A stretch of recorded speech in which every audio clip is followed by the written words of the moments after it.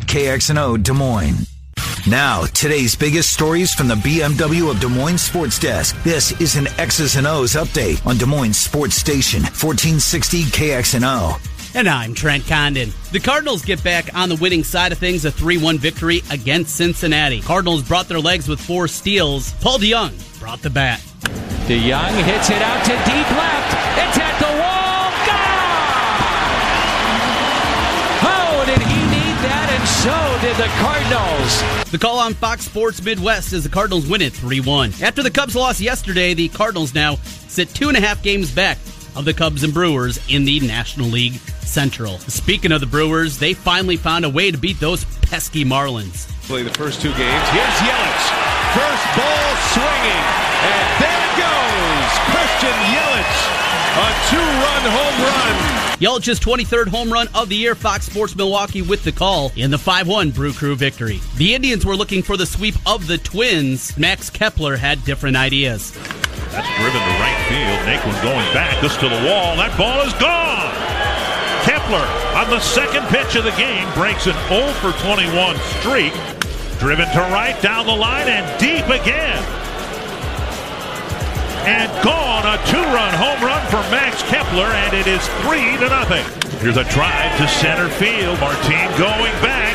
Max Kepler has 3 tonight. Dick Bremer with the calls on Fox Sports North. Kepler's 3 home runs give him 15 on the season. The girls' state soccer tournament continues from County Soccer Park in Des Moines. Class 1A semifinals, Davenport Assumption against Gilbert, and North Polk faces off against Center Point Urbana. Class 2A, it's 8 a.m. against Cedar Rapids Xavier, and Dallas Center Grimes faces Waverly. And in the 3A semis, it's Waukee Ankeny Centennial, while Dowling Catholic goes up against Ankeny.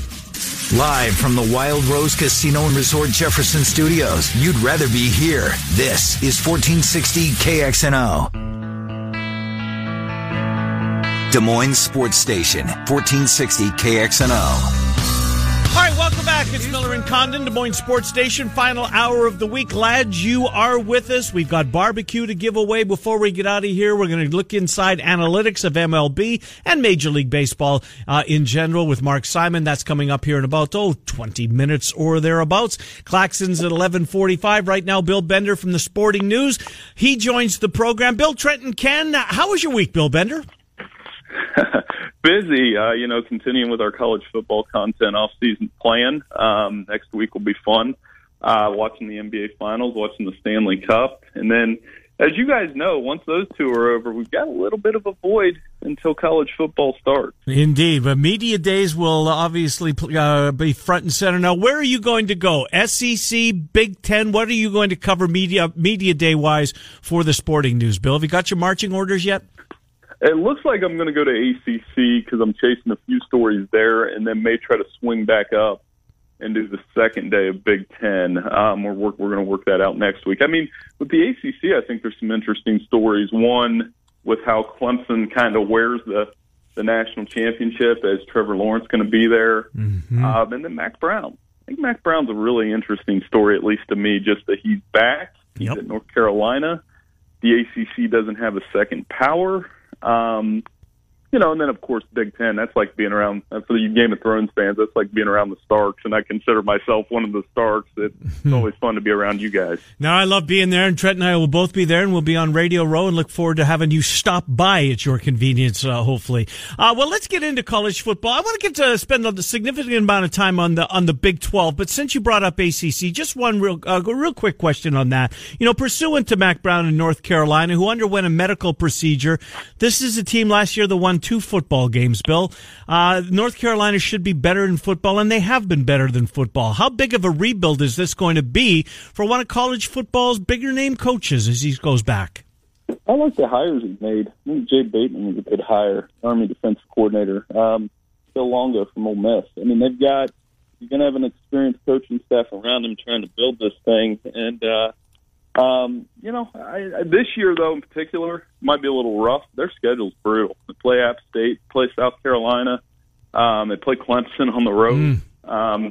So I think this will be a learning curve. If he can somehow get them to a bowl game this year, it'd be interesting. But when you talk about that rivalry, I know Duke and North Carolina get all the headlines with Williams and Kay, but I mean, can you think of two classier coaches than Mac Brown and David Cutcliffe going at it? That's a great North point. Carolina. That's pretty good. That's a great point. That's real good. Yeah, if Ferentz was in the ACC, he would be in that conversation, right? The old timers. Yeah, absolutely. And banging heads over there. Well, we want to talk a lot of Big 12 football with you today, Bill. So want to get into it here. We've been trying to identify those teams behind Oklahoma, Texas, and we keep coming back to Iowa State. But I was taking a look the other night at the three other Texas schools, not named the Longhorns: Baylor, TCU, and Texas Tech. Of that group of three, is there one that you like more, one that you're more confident in, that you feel can make a push up towards the top? You know, when you get into these lists and you start talking about sleeper teams and those kind of things, Baylor's getting a lot of love in that. And I think, Matt did a great job last year. I mean, they've obviously been through a lot.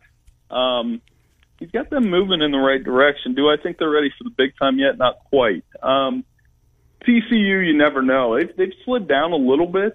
I think part of that is they haven't had the right quarterback for the last at least year. I mean, since Boykin left.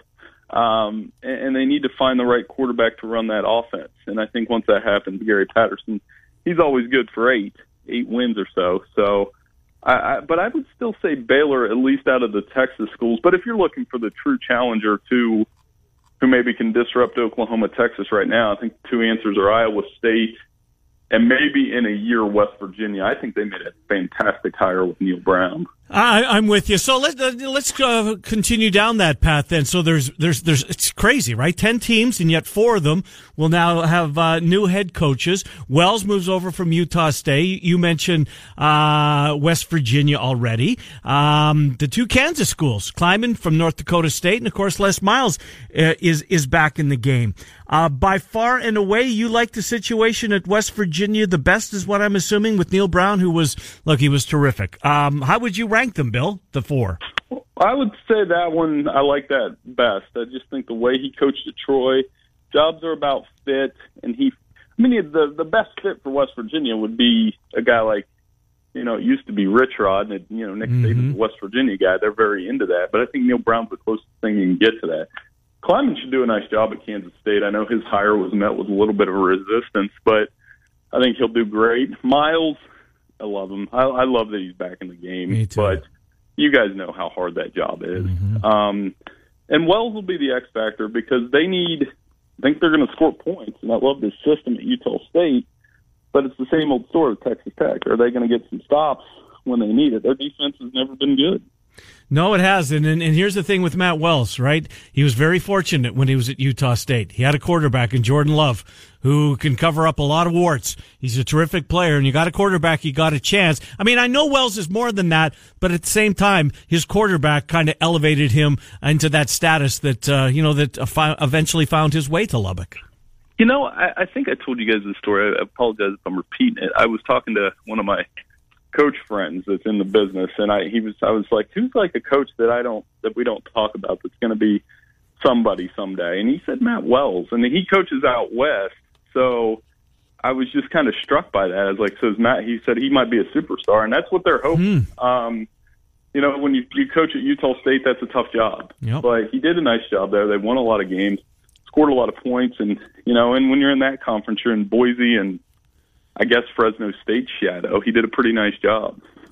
That he did, and certainly put together a nice resume, and now a bump up in the pay grade moving into the Big 12. At the top, for most everybody, it is Oklahoma and Texas. More and more people, big belief in this Texas team that this is going to be the breakthrough season. We saw the win against Georgia in the bowl game last year, and now taking that final step. How big is that step in your mind? How big is the gap from being really good, being talented, to being a team that can get to the college football playoff? Well, as we projected them in the playoff, and everybody agreed. As like I told you before we came on today. Everybody agrees with me on the internet all the time. Texas. You just said it, Trent. I mean, they now we're going to see if they can play with the expectations, which in the past that hasn't worked out. I think Tom Herman's done a nice job through recruiting. I love the quarterback, and when you can start with a quarterback that you got the quarterback that you can kind of build around, strong running game, excellent receivers. I love Colin Johnson. I don't know why he doesn't get more love nationally. I think he's going to be pretty good in the NFL, and people are telling me, well, they lost 8 guys on defense. Mm-hmm. Well, that defense was bad. I mean, that's one of those things where I think the guys that are coming in may actually be better than the guys that are out. So I do think they're going to be better at every level, and if they can kind of topple this Oklahoma machine, they'll probably be in the playoff. Colin Johnson's a big target, and I look for him to have a very good year. I couldn't agree with you more. I want to go back to TCU for a second, Bill, and I guess that is the lingering question, is who's going to be the quarterback. But isn't it Justin Rogers, who admittedly, he's coming off a knee injury? It's been a long time since he played, but boy, he arrived with some acclaim, a lot of hype, expectations around him. Don't you anticipate he's going to win it, or is that injury maybe worse than we thought? I didn't know. I haven't been following this close enough. I didn't. Matthew Baldwin was going to try to get a transfer waiver. Maybe he would have a chance to start, but I think Rogers will. And I will say this: I watched the Cheez-It Bowl last year, which became a punchline not only because of the name, but TCU and Cal's quarterback play in that game was just horrendous. Mm-hmm. TCU still found a way to win the game, and that was why I was saying they need their quarterback. And if they have that, they'll be able to compete with Oklahoma and Texas, and I think Oklahoma State. We haven't really talked about them either, but and as for Cheez-Its, I mean, those are like, Cheez-Its are awesome. I don't know why people have a problem with that. Hard disagree there, but we'll leave that for Cheez-Its. When the little one has those, I pass. Give me a Rice Krispie treat over that for a snack any day. Spoken like a true Twins fan, I know. Good one last night, Bill. It was a real good one last night with Max Kepler. Hey, I want to get Go ahead. I want to get your perspective on Iowa State. Sometimes we get very close to it here. I had this thought. It's been incredibly good the last 2 years, the 16 victories, 8 wins both those seasons. Is there still another tier for Iowa State? Do you think Campbell can take this up another rung of what they're able to do on a year in, year out basis? Not a 1 year blip, but continuing on becoming, dare I say, a power of the Big 12. You know what? He's always going to be the subject of next move, But, I mean, he showed commitment to Iowa State. And I think, he had them. I was just looking at, as we do ready to do our coach rankings next week, he had them on the doorstep playing in the Big 12 championship game last year. He very charismatic. As you know, I'm up here in Columbus, and when Urban Meyer retired, there was a big debate about whether Matt Campbell should have been interviewed, because they love him here in Ohio. He's a Mount Union guy, and that means something in Ohio. So I think he can, and he's shown commitment to the program. I love him. I think he's one of my favorite coaches in the FBS, just because I always kind of go, I guess I'm a little old for it now, and if my kid was fortunate enough to play, I always do that. Would I send my son to play for him? He's certainly a big yes. You mentioned bowls. Boy, the Big 12 bowl tie-ins, Bill. When the new list of game scout bowl alignments came out earlier in the week, and Vegas is back in the rotation, and Trent and I are sitting here salivating in that. And even the Belk Bowl gets my attention. I've always wanted to go to North Carolina, and maybe the Hawks will get there before my career comes to an end and be able to follow them out there to see that. But when you take a look at the Big 12, man, they must have bowl envy, right? It's just for the most part a whole bunch of yuck. The Alamo Bowl is spectacular, don't get me wrong. But then the list: Orlando, Texas, back to Memphis, the Cheez-It Bowl in Phoenix, the Armed Forces and the First Responder Bowl against Group of 5 schools. Not the best slate, not the shiniest slate. In fact, I would put it number 5 of the Power 5 conferences as far as primo destinations. Yeah, I would say you're either 4 or 5. I mean, the Big Ten gets good draws because these places know the Big Ten will travel. Mm-hmm. I mean, you just said it. I've been to the Belk Bowl. It's when I lived in Charlotte. It's not bad. If I have a chance to go to Vegas, you guys are you slot machine or video poker guys? I like I'm not a table game guy, so I would probably be in the poker room, I guess. But I think that's a good destination. It's a good idea by the Vegas Bowl, by the way, yes, to get the SEC and the Big Ten out there, because they'll certainly get more eyeballs on. I guess the drawback would be when we're talking about athletic budgets. I mean, it's hard to justify spending that much money to go out there for a third-tier bowl game. I guess that's the negative, but is it bumping up a little bit in terms of prestige now? It was Pac-12 against Mountain West. You think this is going to bump it up at least a little bit. I do. Yeah. Oh, yeah, absolutely. I mean, I think the Holiday Bowl got a little bit of a bump by putting a Big Ten team in it, because that makes you think of the 80s when, Michigan was in that a couple times. I think it was Iowa in the Holiday Bowl, or it was the Freedom Bowl, the old Freedom Bowl. Oh, yeah. Chuck Long lit that one up. I remember that. But yeah, it's not a bad idea to get Big Ten teams out west, because, as you guys know, it gets cold here in December, so we're looking for an excuse to go somewhere where it's warm. And I think that's part of the allure of bowl games in the first place. So when they put one in Fenway Park, I just kind of cringe a little bit, because I was like, it's not going to be warm there. So, I don't know the Big Ten teams would be wild about going there. Well, Iowa and Iowa State have both played at Yankee Stadium in a Pinstripe Bowl in its history, and the media was reluctant to follow the teams out there. There was no clamoring for credentials for the most part. Hey, Bill, last thing for you. You mentioned that you've got coaches' rankings list coming out. Those are always fun. Is that what you're working on for next week? Yeah, we'll be able to talk about that next week. We do our annual 1 to 130. It's a very intensive labor for me, but I love doing it. And then I'll, have individual rankings for the Power 5 conferences as well.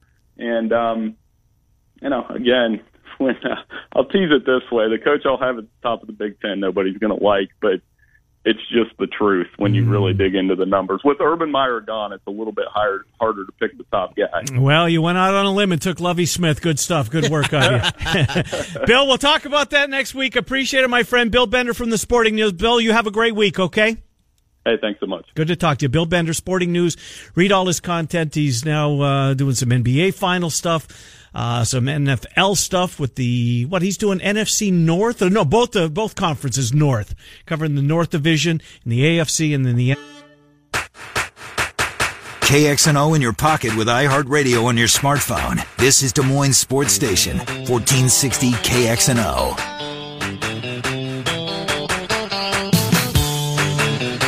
With threats to our nation waiting around every corner, adaptability is more important than ever. When conditions change without notice, quick strategic thinking is crucial. And with obstacles consistently impending, determination is essential in overcoming them. It's this willingness, decisiveness, and resilience that sets Marines apart. With our fighting spirit, we don't just fight battles, we win them. Marines are the constant our nation counts on to fight the unknown. And through adaptable problem solving, we do just that. Learn more at Marines.com.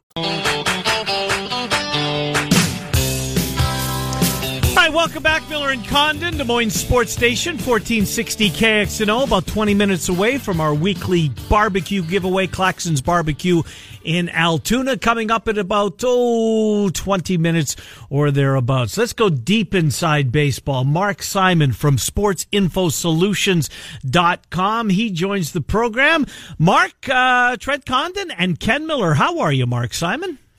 Hi, I'm doing great. How are you guys? Doing well. Appreciate you coming on. Trent and I were talking early in the week, and one came up, and we both said, well, it'd be perfect for our guy, Mark Simon. So I'll save that one for Trent. What struck me, knowing that you were going to be coming on, and that analytics are still relatively, new-ish. If you were to go back, Mark, into I'll just do it in my lifetime, selfishly here, into the 60s, the 70s, or the 80s, before analytics became really what they were, who's a player that or players that would be better than we even thought that they were, or maybe doesn't get the credit that player deserves, would show much better as far as some of the best of that generation? You got a couple of those in mind? I got one off the bat, and this is for Trent because he likes the Cubs, so those might be a little before. Whoa. No, Twins, not those Cubs. Twins, sorry. All right. I think Rick Russell is a good example of that. Remember, he was kind of a soft-tossing righty. Yep. I remember him from the end of the beginning of my baseball following days, and he put up some great numbers with some pretty lousy Cubs teams where he would have low ERAs, but high win-loss records, and he would give you 250 innings a season. He was consistently good. He did not allow a lot of balls to leave the park, which was probably one of his better traits because he was not a strikeout pitcher. And in the sabermetrics, despite the fact that he only finished in the top 3 in the Cy Young, looks like twice, he rates extremely high. He rates his wins above replacement, for those that are, I guess, familiar with it, is up near 70, which is, if on Baseball Reference, that's in the top 35 for pitchers all time, and puts him in a class with, it puts him right alongside like Jim Palmer and someone who you would think Hall of Famer. Don Sutton. Don Sutton's a 300-game winner. Yeah. And Rick Russell is right there with him. So he would be one. I know that people from, like, from the 60s, and when my dad was following baseball, Dick Allen is another guy that is very highly regarded. Phillies, right? Eye test both eye test and sabermetrics for the variety of things that he did, both outstanding with the Phillies and with the White Sox. He would be another. And then just if I'm going to absolutely, Tony Oliva certainly is someone that I know that the people that are the old timers with regards to Hall of Fame voting feel very highly about him, because every year for him, his OPS was way above the league average, even if you took into account where he was playing, and his wins above replacement numbers are pretty good for that era. So I wasn't around for most of what you're talking about, but just from reading and talking to people and listening to people like my dad and historians, those are the names that I think I would give you to start. Well, because of Trent's co-host, we skew a little toward the up top of the demographic here. So, and proud to do so. So let me ask you about two Hall of Famers that took a long time seemingly to get into the Hall of Fame. And I'm wondering, you mentioned Don Sutton, and then Bert Blyleven would be the other one. Were analytics unkind to those two guys? Is that one of the reasons that it took maybe longer than some would think before they finally got the call? I think the reason that Bert Blyleven took longer than he took is the 250 losses and the lack of a supremely dominant season. Even though, again, he's in the same boat as Russell. You look at the win-loss records at a time when win-loss record was important. 17-17, 17-17, 20-17, 16-15. The ERAs those years are fantastic. The strikeouts, walks, and home runs those years are excellent, but he's under-recognized because he didn't get votes, because in those days wins got you votes. Bert Blyleven is considered sabermetrically to be one of the top guys of all time. Don Sutton's an interesting one because he's one my dad grumbles about. He thinks he was a compiler. So, and to an extent, he was a guy that was. He had the luxury of pitching in Los Angeles. He pitched for some really good Dodgers teams. His ERA, is, when you take into account the era and where he was playing, was not that much better than what the Major League ERA at the time would be. So he's a little sabermetrically challenged, but I think he's liked because he was on some of those really good Dodgers teams. So, Mark, we go from the past now to the present. And conversation that Ken and we were going back and forth, and he brings up, all right, Schwarber was out of the game for the Cubs. With Carlos out there, now Cargo patrolling. You got Hayward, Almora. It's a really good defensive, at least from our eyeballs, a very good defensive Cubs outfield. And he said, name one better. And I said, well, I'll just look at my team, the Minnesota Twins, with Kepler and Kepler out in right. Of course, Buxton, who tracks down everything, and left field with Rosario, maybe better. What is, first of all, who has the best outfield defense in Major League Baseball? Funny that you ask, because I'm writing an article about this for next week. Perfect. The two teams that are the best right now, I think that stand a little above the rest, are the Astros and the Dodgers. In the Dodgers case, that's because of Cody Bellinger, who has been out of this world so far, both with his catching balls, robbed a homer, and his throwing arm. He's already has 7 assists where he didn't even need a cutoff man. Nobody's going first to third or second to home on him. He's been amazing. Alex Verdugo, likewise, has been very good for them, a rookie that I think people weren't necessarily familiar with.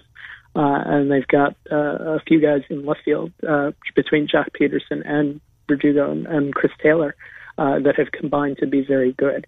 So Bellinger's the reason there. The Astros actually have, I don't have it in front of me, but I looked this up yesterday. The Astros have the highest rate of catching balls hit to the outfield. They're the best team at chasing them down. The underrated guy there is Marisnik, who is very good in center field. And in right field, Josh Reddick is also very good, as is Springer. They have 3 very good outfielders. They might not have a super elite Buxton type, but they're very good out in the outfield. Their weakness is their arm. Their arms are not as good. They don't have an Eddie Rosario out there to throw guys out. Let's go to the Cubs. This is another talker for Trent and I. We'll keep that outfield the same. Cargo in left, Almora in center, Hayward in right. And then around the diamond, if you will, we'll go Contreras behind the plate, Rizzo, Russell at second, Baez at short, and Chris Bryant at third base.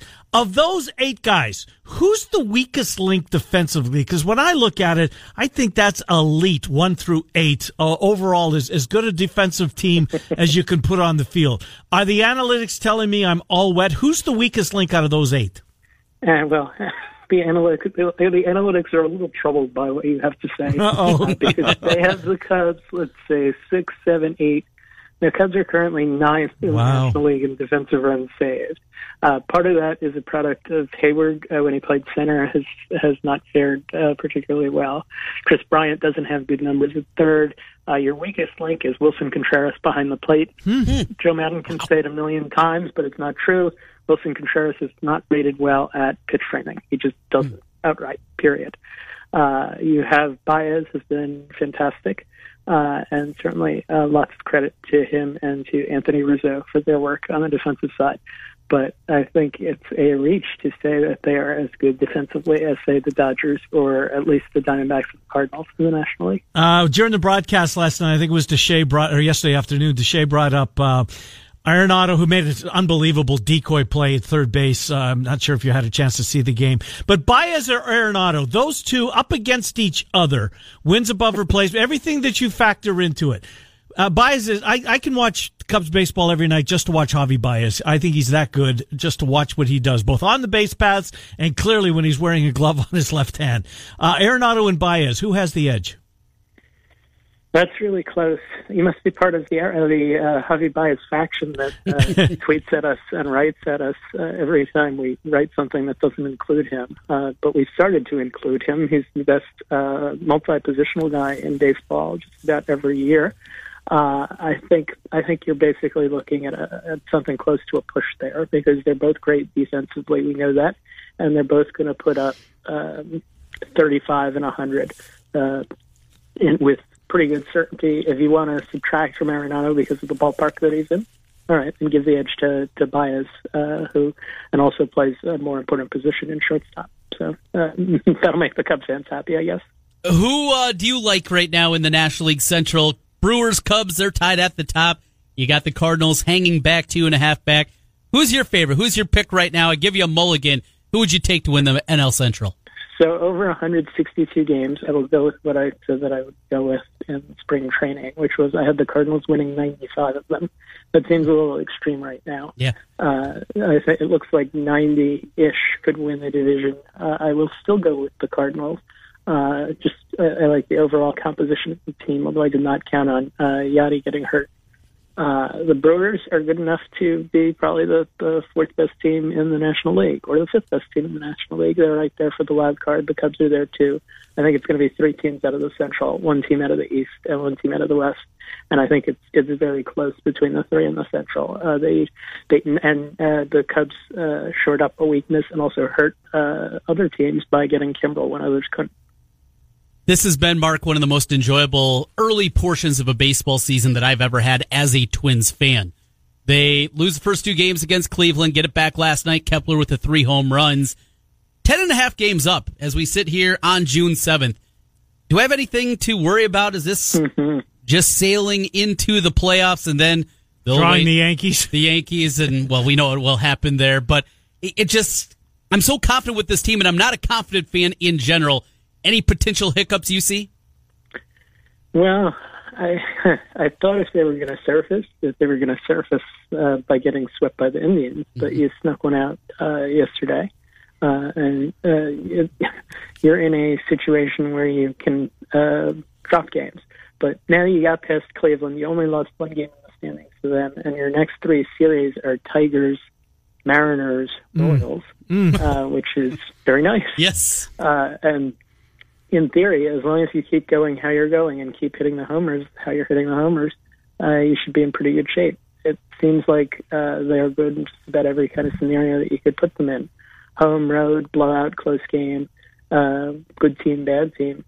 They're right there. And what they've done with Martin Perez, wow, hey, that's amazing. Berrios should be nice. But Rizzi, his jump to solid starter has been very impressive.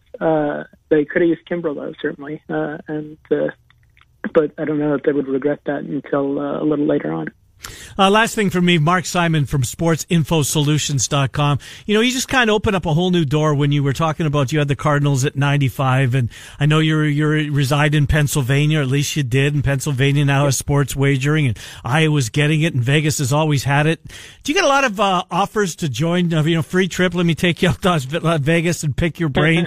Analytically wise, with sports wagering now storming the country, this time next year, who knows how many states are going to have green lighted it. Illinois was just the most recent. New York is probably going to give it approval today.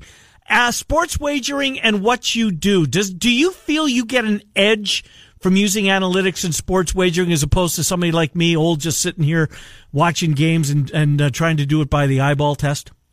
Well, the numbers back up that I think that using an analytic approach works with sports gambling. If you want proof of that, just ask the guy that ran off 30 straight wins at Jeopardy. Right. Because he's a professional sports gambler, right? And he did pretty well. We do a number of things in that arena. We actually have a website that just went up, which is for prop bets, SISbets.com. What is it? One more time? SISbets.com. Okay, It's not you can't wager there. Right. It's a informational service on things like who's most likely to hit a home run today, that sort of thing. We offer fantasy services similar to. But yeah, I guess personally, I can tell you my fantasy teams are terrible historically. This year actually is the best fantasy team that I probably had in the last 20. But I tend to cloud my head and my heart, and that's what gets me into trouble. If you stick with the numbers and maneuver smartly, sure, you can. This is not my expertise, but I believe there are advantages to be found. Mark Simon, sportsinfosolutions.com. Follow him on Twitter, Mark A. Simon Says. Mark Simon, I love doing this periodically with you, and thanks for what you did for us today. Appreciate it, Mark. Thank you. You got it. Good to talk to you. Mark Simon chiming in. Do you use analytics when you bet daily like you do? Well, what would you consider analytics? I know, just to something to give me an edge. Because, I look at numbers, and that is analytics. I don't just look at a pitcher's win-loss record. No, there's more to it than that, right? And so, yes, I guess I do look at analytics, but that website he just pointed, would that something like take a real deep dive into? Yeah, that's going into a deeper level in why player X has a better percentage than he normally would have hitting a home run that day, and you get him at plus 245. Right, I'm going to take a fire at that. Those kind of things. That's a lot deeper, certainly, than what I do. Yeah, I look at numbers, but would you like a guy to accompany you to? If you're going to if you're going to Vegas, and that's what you're going to do, you're going to Vegas for 3 or 4 days, and you're sitting in a sports book for 3 or 4 days. Yeah. Would you want that on your side? Would you feel better about your prospects? I think I would. I think I would too. Especially over that short a period where you're just figuring out it's one bad week and all of a sudden, that weekend's ruined. That you're there. Yeah, having somebody there. Justification. We all have the gut feelings, right? Right, and that's how guys. That's how I bet. Yeah. Oh, this can't happen, and then of course it happens. Just when you have numbers to back it up, you at least have some kind of justification outside of I hate them, I hate those dudes, whatever it may be. Right. You have that. Yeah, I'd like to have that. That would be a fun weekend too. Just trying to find those different angles and all right. Why is this guy coming up here that we don't know at this sports book? And he's betting $500 on this dumb prop. What's going on here?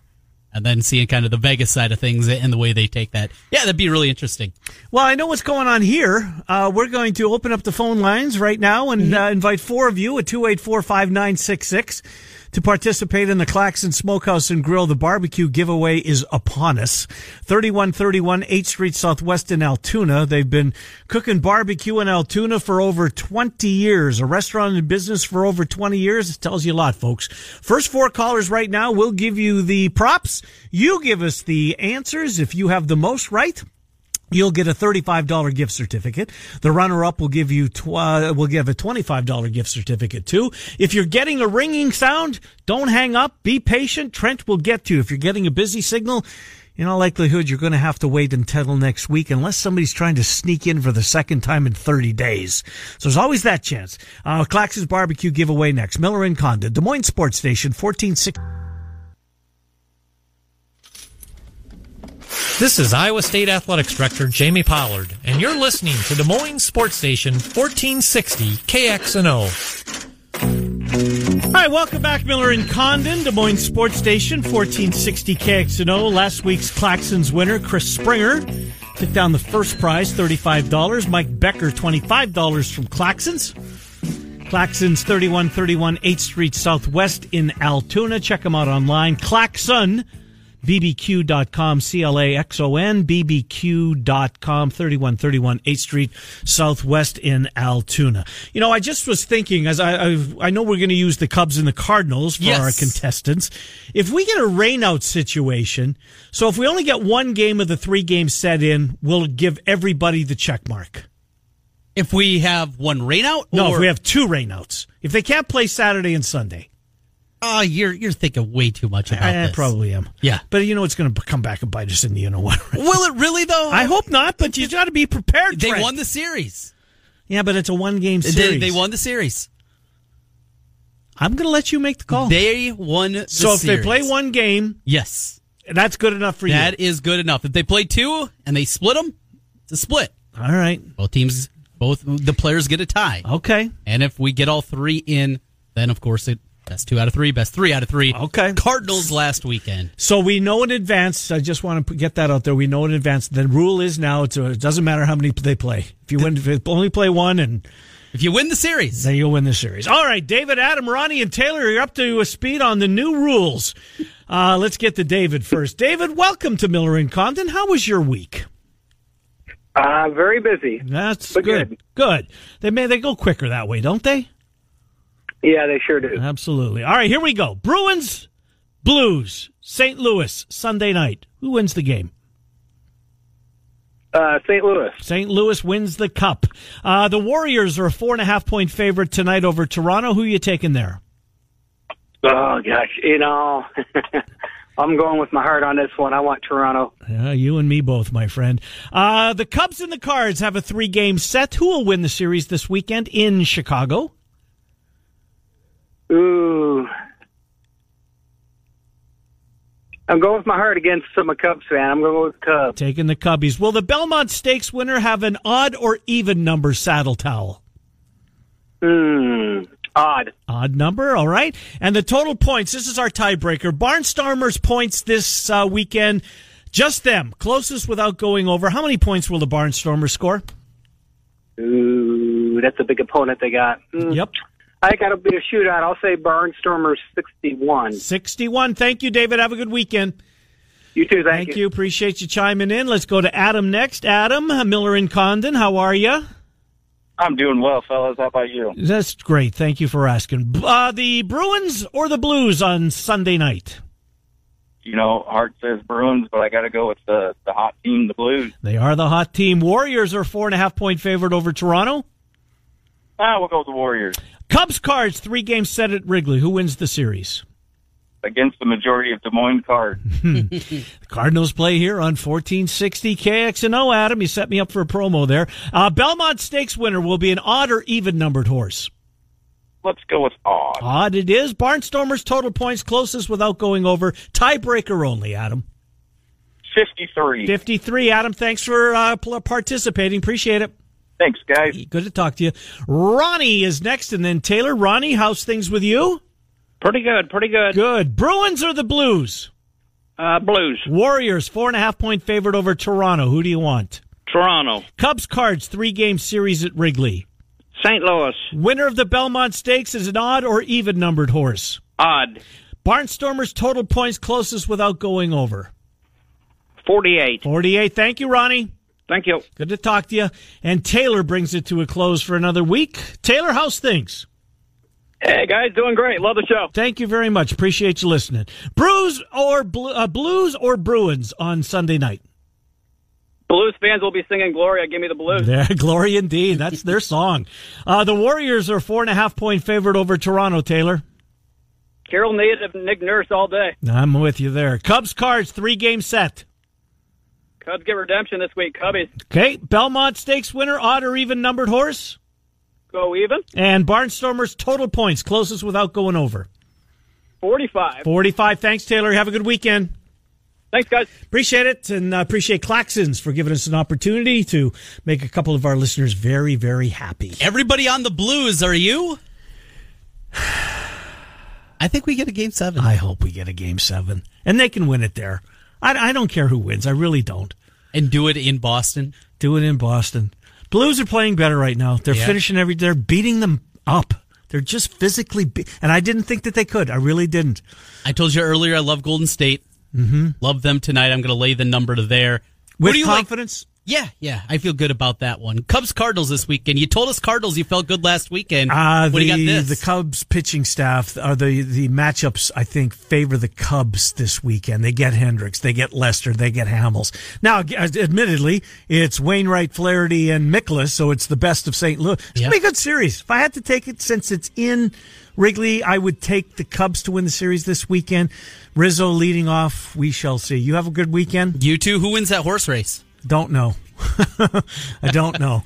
We'll be back on Monday. We'll recap the weekend. Thank you for being with us. Murph and Andy at 2.